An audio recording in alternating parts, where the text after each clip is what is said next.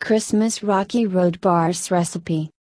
A yummy, no-bake, holiday, candy dessert recipe that would make a great Christmas gift or snack for your family.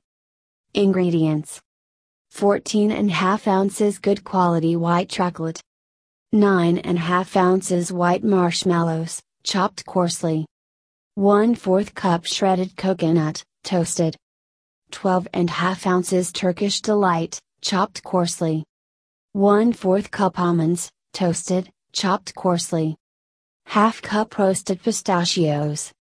Instructions: Grease 2 31/4 inch x 101/2 inch bar cake pans, line base and sides with parchment paper, extending the paper 2 inches above long sides. Place chocolate in a medium heat-proof bowl over a medium saucepan of simmering water. Don't let water touch the base of bowl, stir until smooth. Combine marshmallows, coconut, Turkish Delight and nuts in a large bowl. Working quickly, stir in the melted chocolate, spread mixture into pans, pressing down to flatten. Refrigerate until set, then cut into slices. Rocky Road can be made up to 1 week ahead. Keep refrigerated in an airtight container.